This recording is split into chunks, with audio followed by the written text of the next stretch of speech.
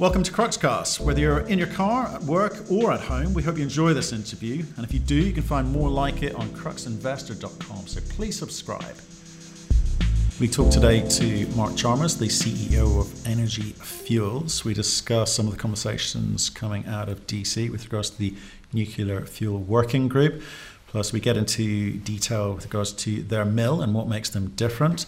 Revenue coming in from the land cleanup contracts, vanadium, and some general questions sent in by some of our listeners.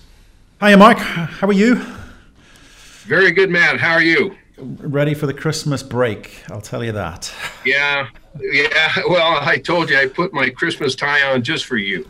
Very and good. Your viewers. What have you got there? You got these little Christmas penguins. Little Christmas penguins, lovely. Thanks for taking the call. We just wanted to catch up. We haven't spoken in a while. Obviously, it's all quiet on the Western Front at the moment with regards to DC. Anything you've heard? Any news?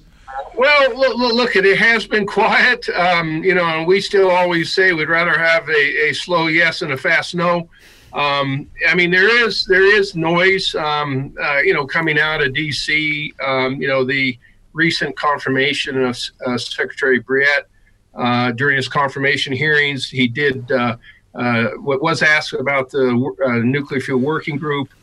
He made some comments, and said that, he was very proud of, the product. It was finishing touches were being put on that, but quite positive. And there continues to be, a lot of speculation. There were some stories out of Bloomberg, recently. There's a few op-eds, one op-ed just done a few days ago by Stephen Moore. So, yeah, there's a lot of speculation, but we haven't seen a lot of action at this point in time. But you've had feet on the ground in DC, and there's nothing anyone's saying.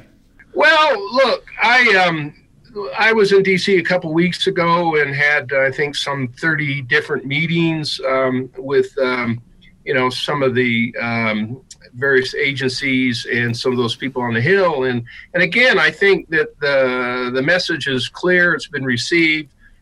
People understand the importance of the fuel cycle. A lot of people have learned a lot about the fuel cycle in the last few months.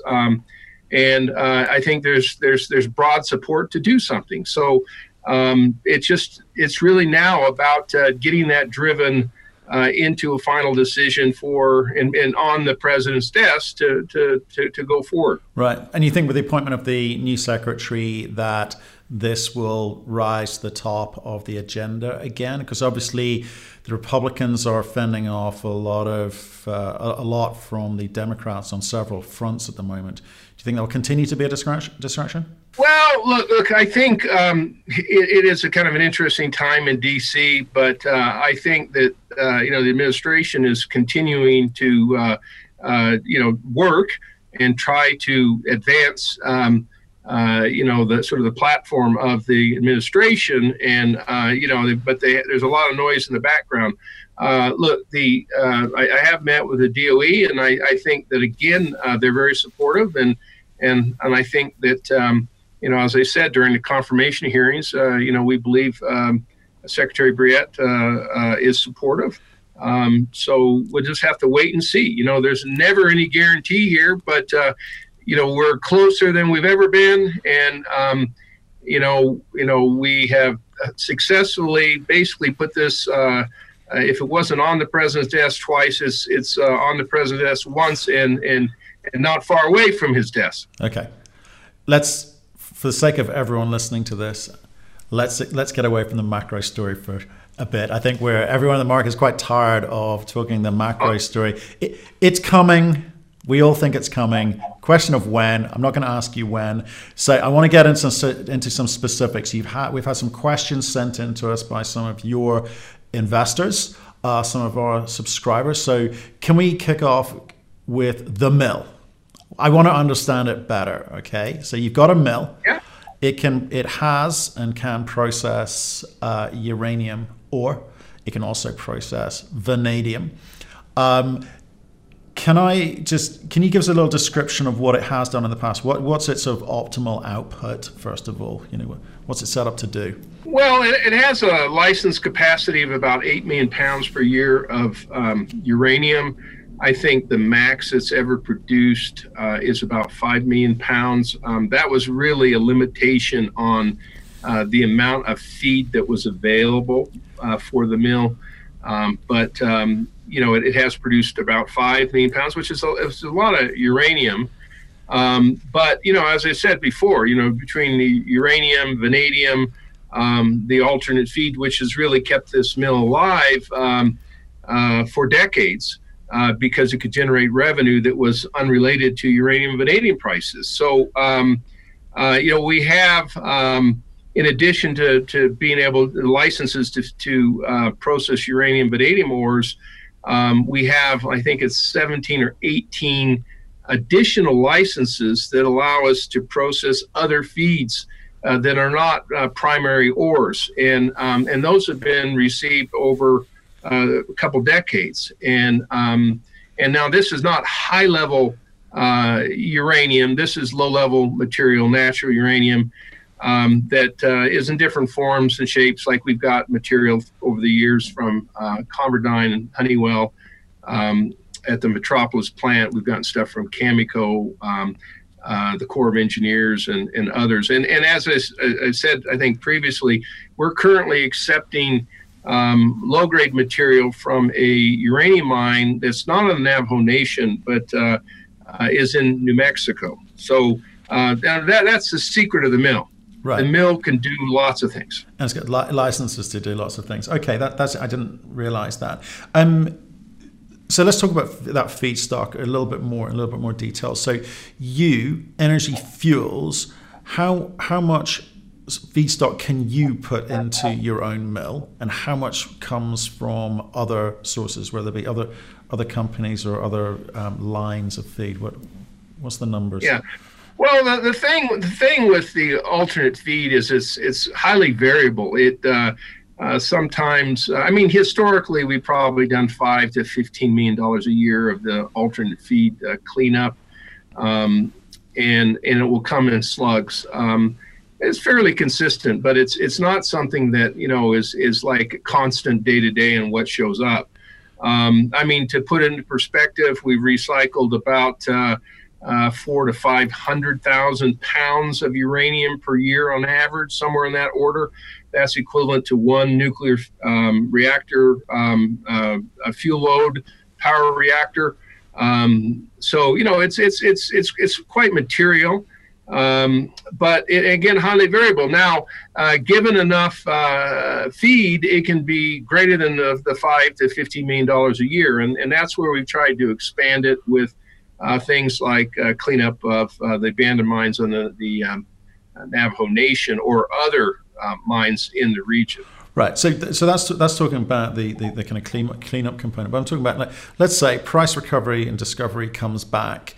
You can get back into mining properly. It doesn't matter what the price is. It's at a price where you think it was commercial to get back into mining. What's the size of your resource, and how quickly do you get up to meaningful output with which to feed your own mill? Can you describe that process? Well, the mill needs a certain critical mass to be, kind of at a sort of a optimal stage. Look, the mill needs to run generally about 1.5 million pounds, maybe 2 million pounds per year of primary ores to get sort of the critical masses. It has the capability to go up if you have more primary ores. But as I said, it also has the ability to augment that with some of these other feeds. Sure, the economics of scale, ultimately would be best at, 6 to 8 million pounds per year, which we haven't yet achieved in a number of years, but we could achieve it at given the right circumstances. So it is a hungry mill. And I look forward to the day when it is fully utilized 100%. Yeah. Okay. So that gives us a sense of the type of output that you guys are aiming for from your own asset base. Suggests to me that you're going to need to speak to, or you expect to speak to, a number of other feedstock suppliers, presumably within a catchment area, U.S. mines. Clearly, again, they're nowhere near being able to mine at the moment. The prices just aren't there. But are those? I mean, have you got some sort of sense of how much ore you're going to want to put through the mill initially versus when you're sort of optimized, because it hasn't operated fully for some time, has it? Yeah, look at it. The mill is designed for 2,000 tons per day, so I think it's around 700,000 pounds per year. Right. We generally don't like to start the mill up for anything less than 100,000 tons for a proper run.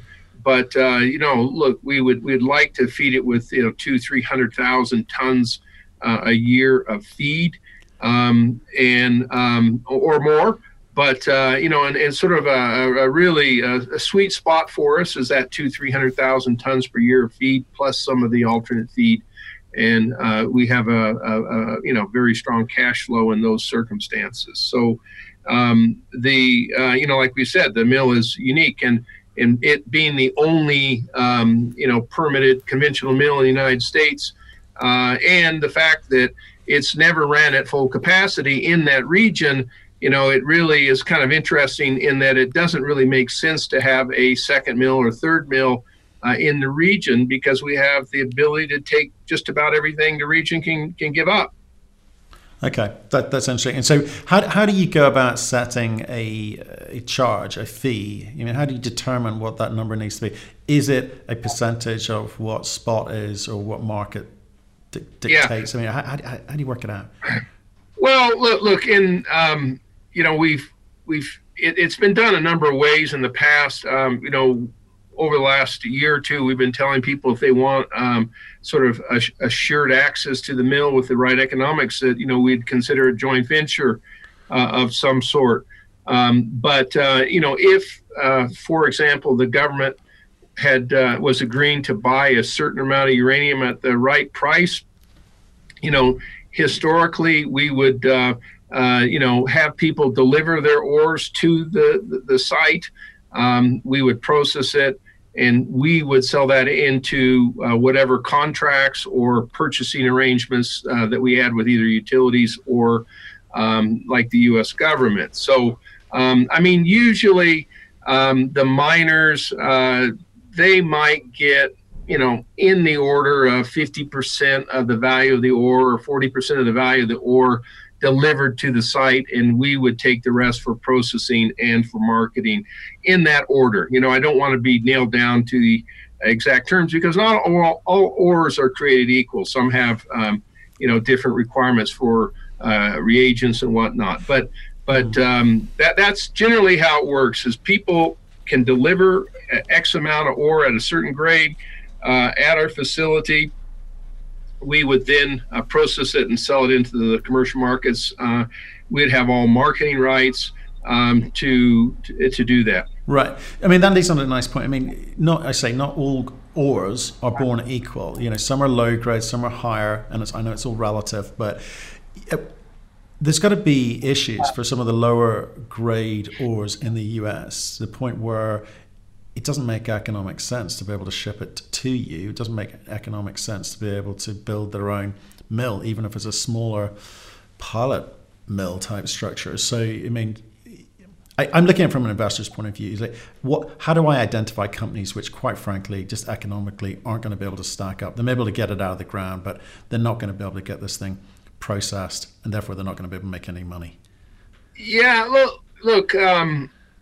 It complicates it, because they don't have the control of the agenda. We have the control of the agenda with the mill, but look, over time, in going back 20, 30, 40 years ago, there were companies that could actually and it was really not so much like public companies. They were more private companies, sole proprietor type operations. It could make a fairly decent profit off of toll milling at in the right circumstances.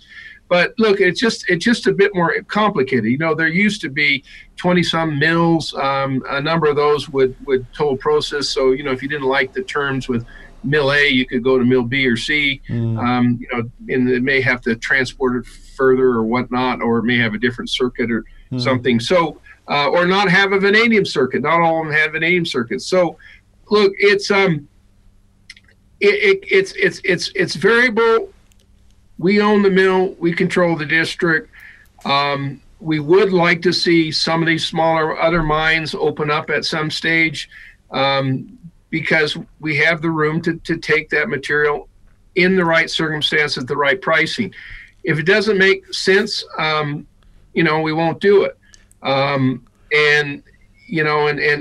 But really, these other companies have to take the risk of mining, on their own, their own risk. So it's mining. Well, I mean, that's my point here. The longer we study this uranium space, the more disconnect I think there is between investors and understanding the realities of mining. The fundamentals don't change. Grade remains important. Being able to get it out of the ground remains important. Management teams who have done it before remains really, really important. And one of the questions that keeps coming back, it's not going away, is there a discussion to be had, or are there discussions being had with regards to, you mentioned JVs, but the question is mergers. It would seem sensible for some companies who perhaps haven't got the full capabilities to do end-to-end producing and selling into the market, to get together, whether it be club together as a JV or be open to, like I say, some sort of merger of at least at asset level. I mean, have those conversations happened with you? Are you aware of any? Oh, look, I think there's a number of people that have been out there kicking tires. The problem that we're in right now is that people don't have revenue and they don't have profits or negative cash flow. So I think for me, as a conservative, I hate to take a negative cash flow and add to another negative cash flow, to make a really big negative cash flow. We're in a position where we think we'll get relief that will push us to a positive cash flow soon, hopefully. Not guaranteed, but we think we'll get there. And once I have line of sight to positive cash flow, then acquisitions look more appealing to myself and to Energy Fuels. And I think that particularly in those circumstances where we have the mill and the facilities ready and positive cash flow, some of these other companies that have a decent project that are negative cash flowing, and we know there's a few out there that are quite prominent, then it makes more sense because you can't keep diluting forever. Well, that's our read of the situation. I just wanted to understand, if there had been any conversations with you and other groups. I know your conservative position. Are you saying then you haven't had conversations with other companies yet? Oh, look at I've been back about three and a half years, and every 6 months or something, somebody might ask if we might be interested in, and look at we're not opposed to looking at what that might look like, but at this point in time, as I said, we've got we're asset rich.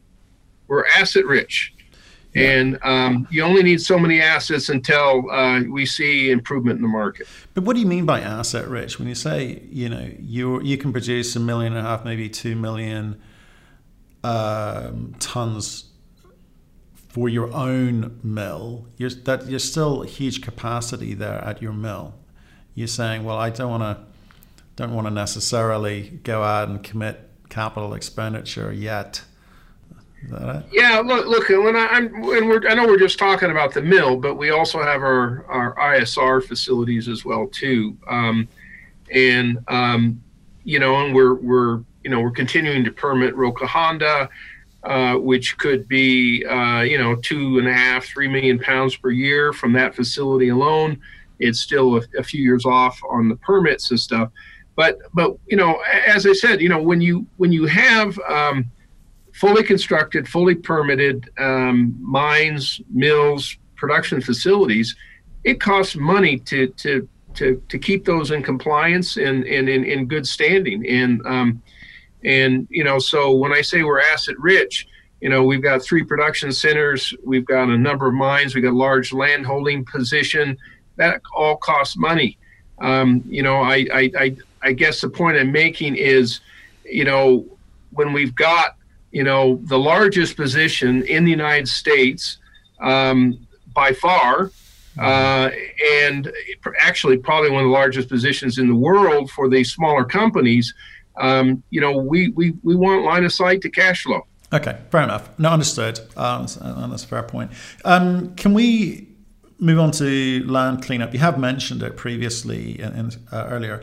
Do you know what I've looked at your Q3 financials, but do you know what you're going to end up making on the New Mexico cleanup?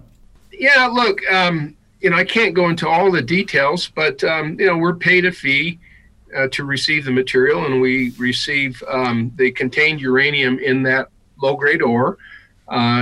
Is when we process it, we'll be able to receive that to our account.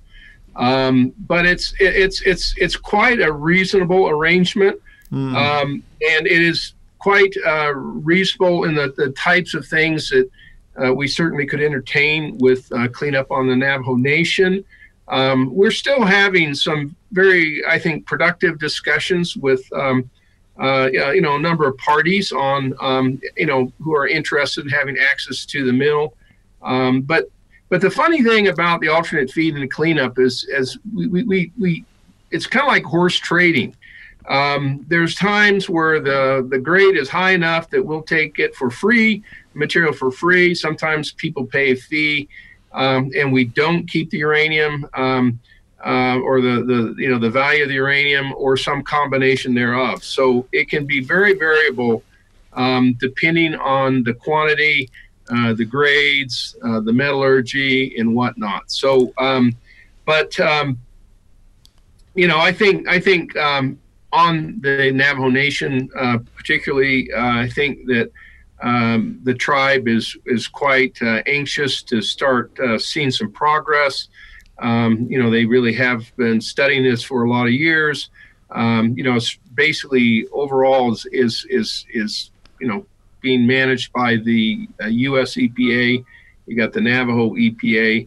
We're very, very open to helping getting this going sooner rather than later. Okay, but if they want to utilize the facility. Right, but to answer the question, so I appreciate maybe you can't get into the numbers. Just tell me if you can't. But the range that you mentioned in the Q3 financials was between 700,000 and 3.5 million as revenues payable. Do you expect it at the higher end or the lower end? As I said, Matt, I don't want to go into the details, okay. But generally speaking, we try to get fees that process, cover the processing fee so that we don't lose money on it, even if we don't recover the uranium. But no, look, it can be, it's not the core focus of the business. You've heard me say that before, sure. But it is a very unique space. We have had companies come and say that, they would like to, participate in that somehow, on the other end, not as using the facility, but being an investor. But we find it's just a unique spot that nobody else has in this space. So you're not losing money. You might be making money, and it's contributing towards your overheads. And it depends when we run the ore, the price of the uranium at the time we run the ore. So I'm not trying to be evasive here, but it's hard to quantify. But I will say this, that the mill, in the 3 years I've been back with Energy Fuels, generally speaking, the mill's been cash positive. Just off of what it's been doing. So that in itself kind of, says a lot to where it can fit in. Now, we're also, in addition to, the cleanup in New Mexico, pursuing the Navajo Nation and some of these other alternate feeds, we've always got proposals out to 2, 3, 4 other companies for other material that they have, that they're looking at options for dealing with that material, and as we've done for the last couple decades. Okay, and you've got contract or quotes out people, are you winning quotes, or are people remaining static like the rest of the uranium sector? Yeah, what's happening? Well, as I said, people have material. They ask, can we use the mill? The first thing we have to do is find out. I said we had these 17 or 18 different permits that have been approved by the state of Utah. We got to make sure that it is, covered by those permits. If it isn't, we do have the ability to go in for a permit amendment to add another type of stream. The state of Utah wants to make sure that one, we can recover uranium. Two, the material is suitable for our facility, including our tailings facility. So there's a review that goes on. As I said, it's like horse trading. People, it's amazing because people around the world, recognize that White Mesa can do these treating these unique streams. And even when I was at WNA, I'm sitting on a bus and a gentleman reaches over and says, "Hey, you guys have got White Mesa Mill, and we'd like to see if we could run certain streams of material through that mill in at some point in time." And so it's just a unique little nut that. And as I said, the biggest problem with alternate feed over time is we're not trying to make it our core business, but the variability of when you get the material, when it shows up, what the pricing is and whatnot, okay. and when you run it.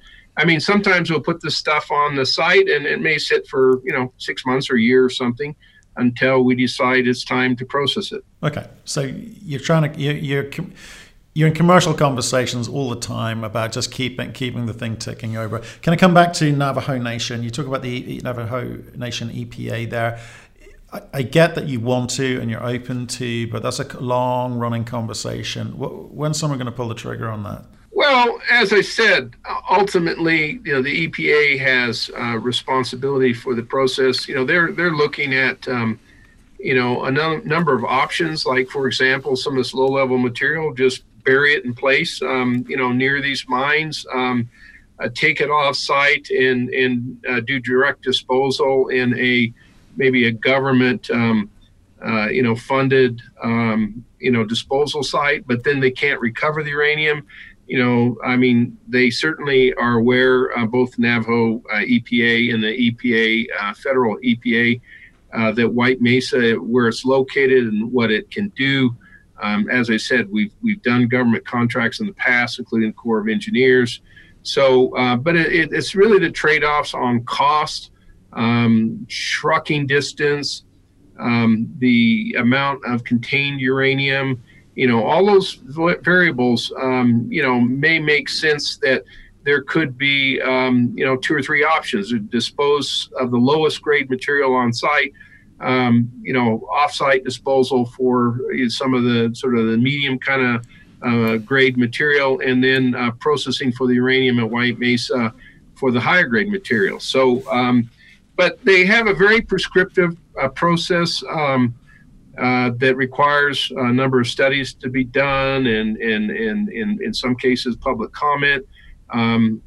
There's a number of settlement agreements that have been signed with a number of the companies that had past involvement with some of those mines. There are some restrictions on how they use the funds. So, it gets to be sort of can be complicated, but we're trying to make it simple because we're ready to go now.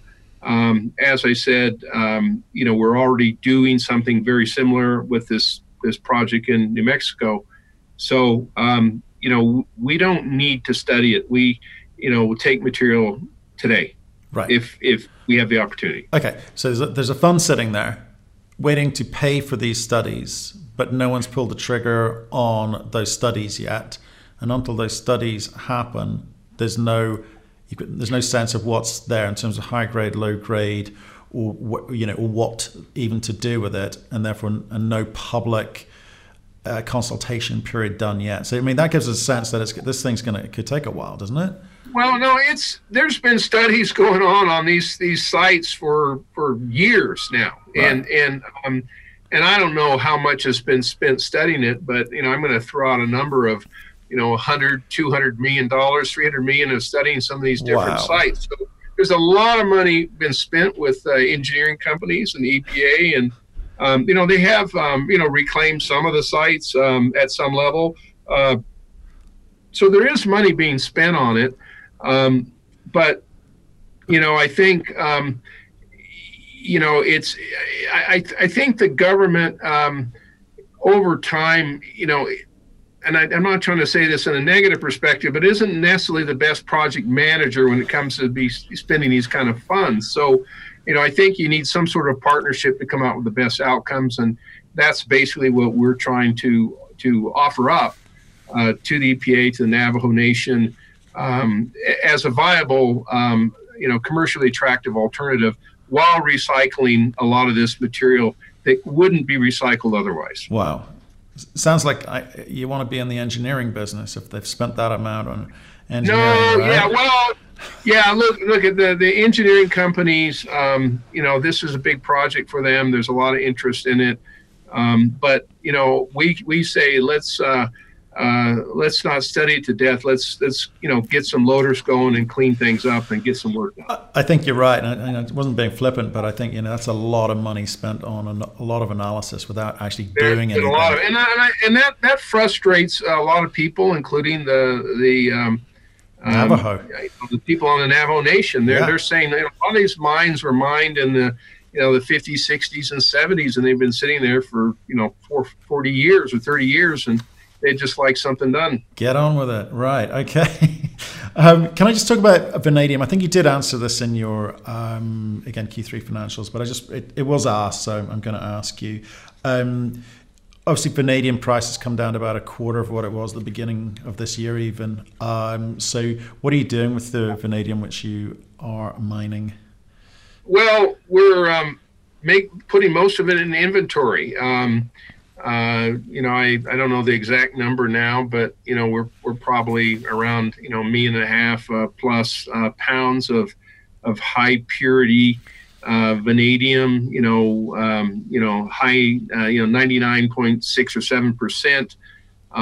We've sold a little bit of it, a lot, and we're trying to target sort of the premium markets that, can pay an extra, $1 or $2 a pound extra because it's the high quality.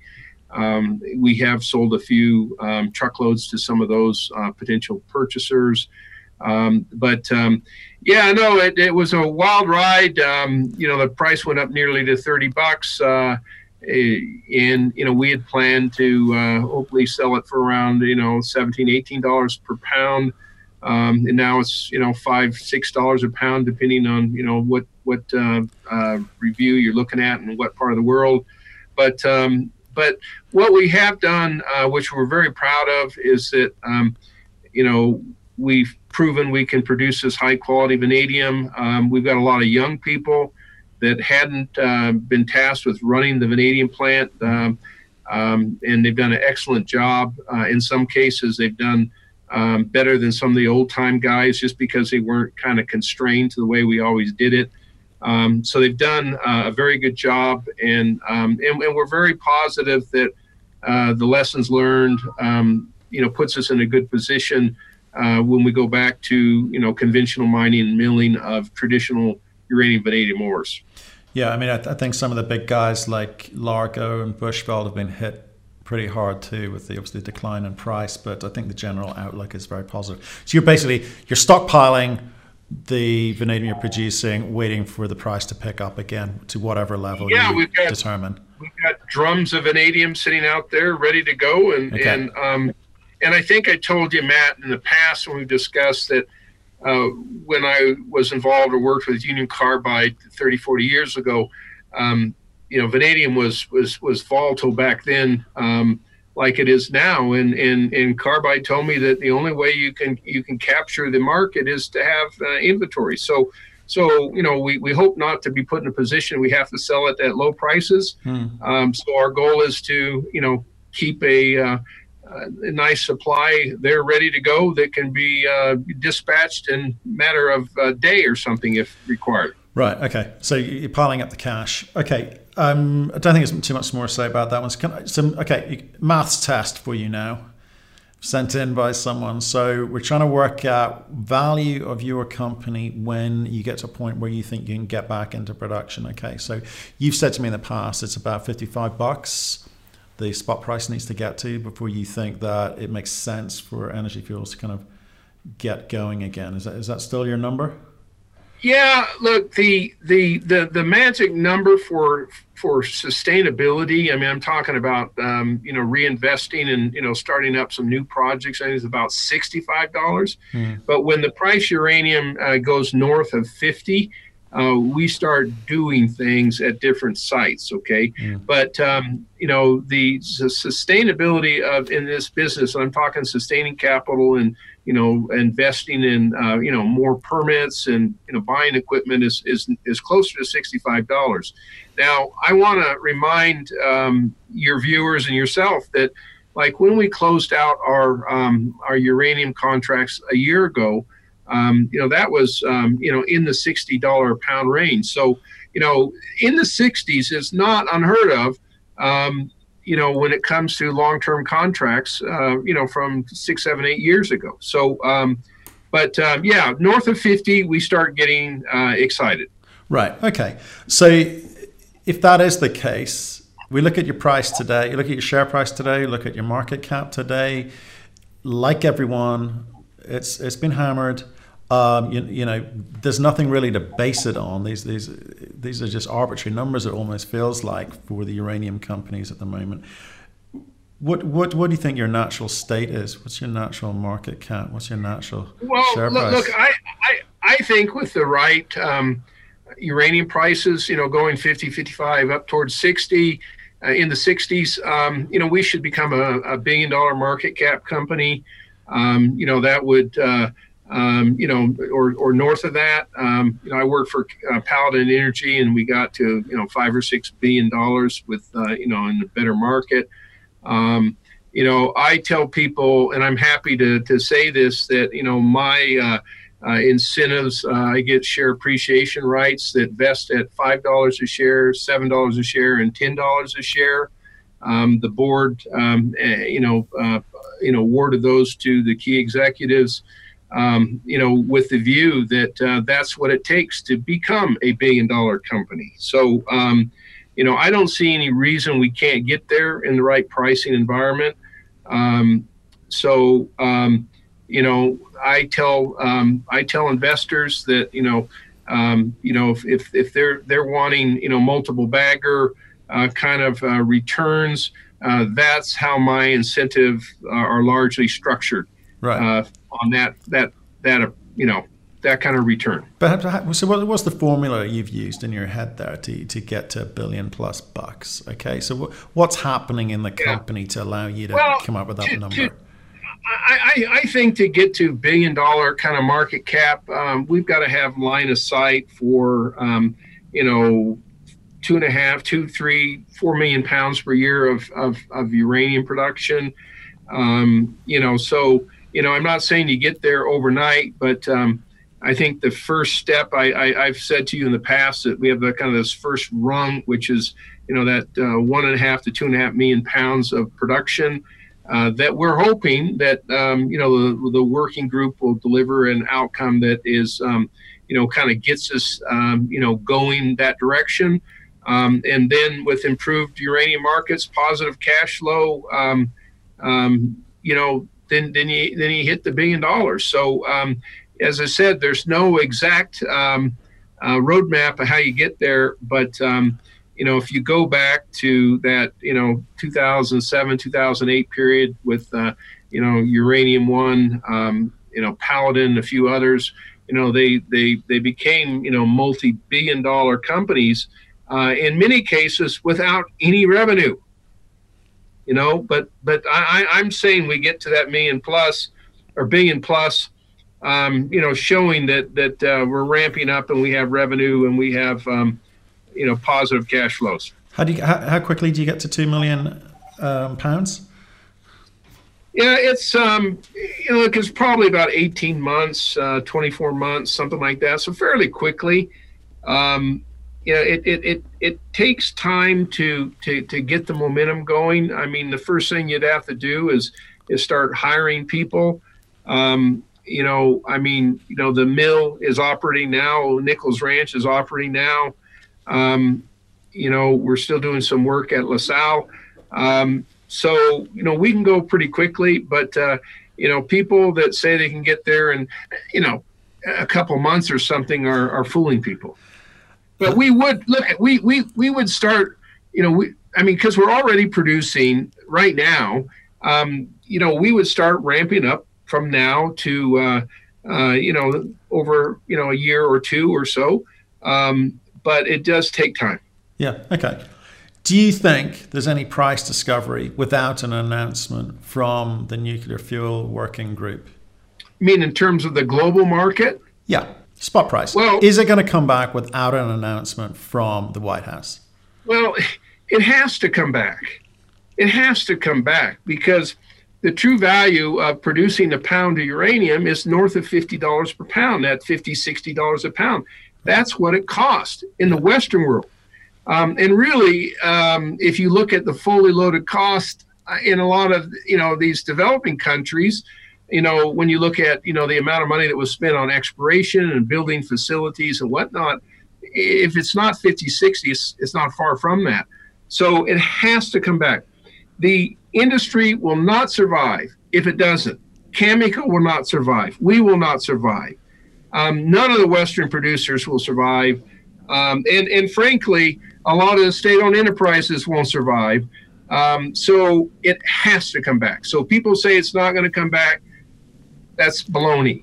As long as the demand for nuclear power plants and consumption continues to go up, current spot price at $25 or $26 per pound is unsustainable in any outcome. What are the utilities telling you?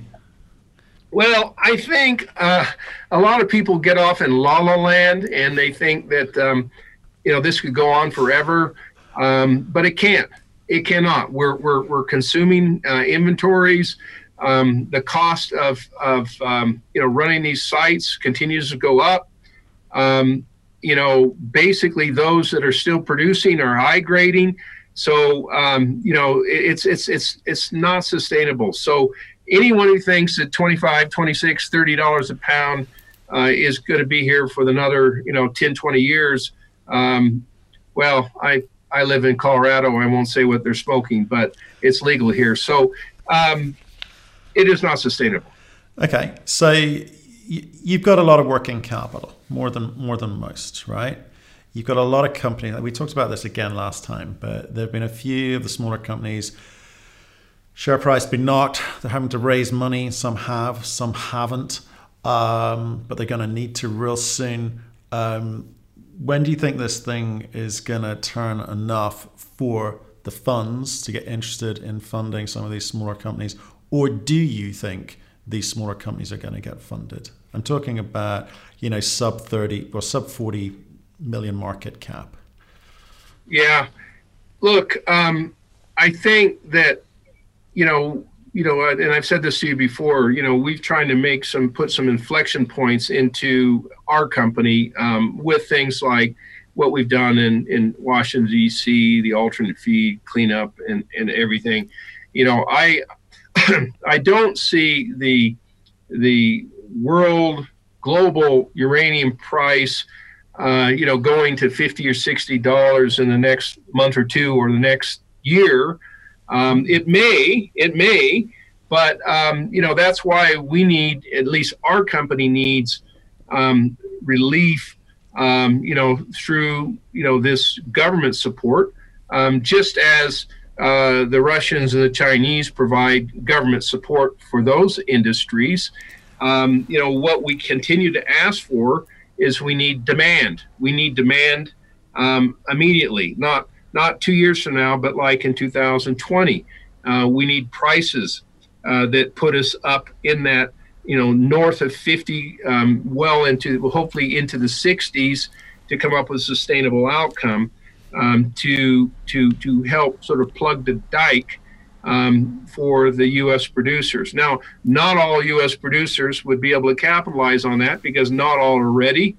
Not all have good projects or proven projects, and not all would be able to raise the money to build new projects.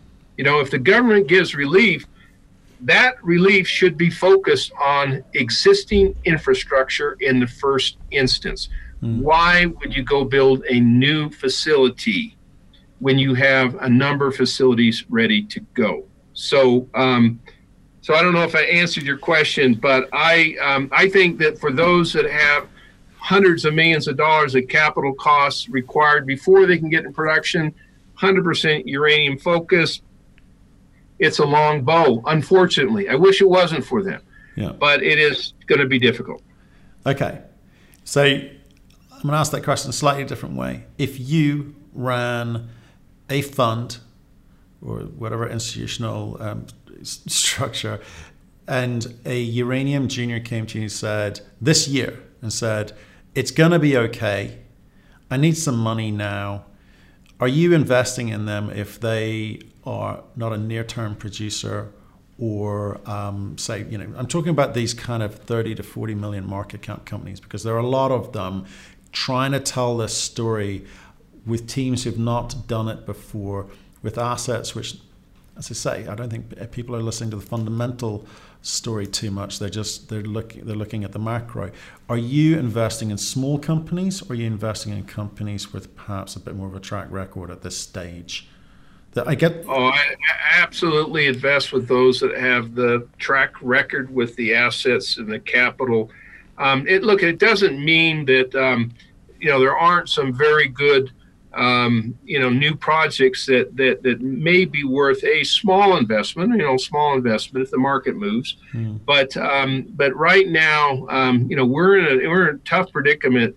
And as I said, the existing infrastructure, the projects that have been put on standby, the projects that are ready to go, if there's relief, through the U.S. government in the United States, it should go to those type of facilities first, and not to new facilities. So there's a number of properties ready to go, and now outside of the United States, we know there's been some good discoveries, like NextGen has a wonderful deposit. It's still a ways off. I'm not saying that but that's not the 30-40 million market cap you're talking about. There are some properties that I like, maybe one or two in Australia, but for the near term, if I'm a fund manager, I'm going to go with the proven producers, those that have been there, done that, and have the facilities and have the track record that shows that they'll be able to deliver an improved market. There you go. Mark, great to catch up. I like your candid responses. I appreciate that. I think, obviously it's tough times for everyone. I hope some news comes out of DC soon. I hope Mr. Trump is allowed the luxury of time to focus on the nuclear position in the US. And we look forward to hearing from you in the near future as well. Thank you, Matt. Have a Merry Christmas and a good holiday. Hopefully you get a bit of a break. Thank you for listening. If you've enjoyed the interview, why not subscribe to Cruxcast or our website, cruxinvestor.com, and of course our YouTube channel, Crux Investor. Plus you can catch us most days on Twitter and LinkedIn. We really love getting your feedback, so please keep it coming, and we'll speak to you again soon.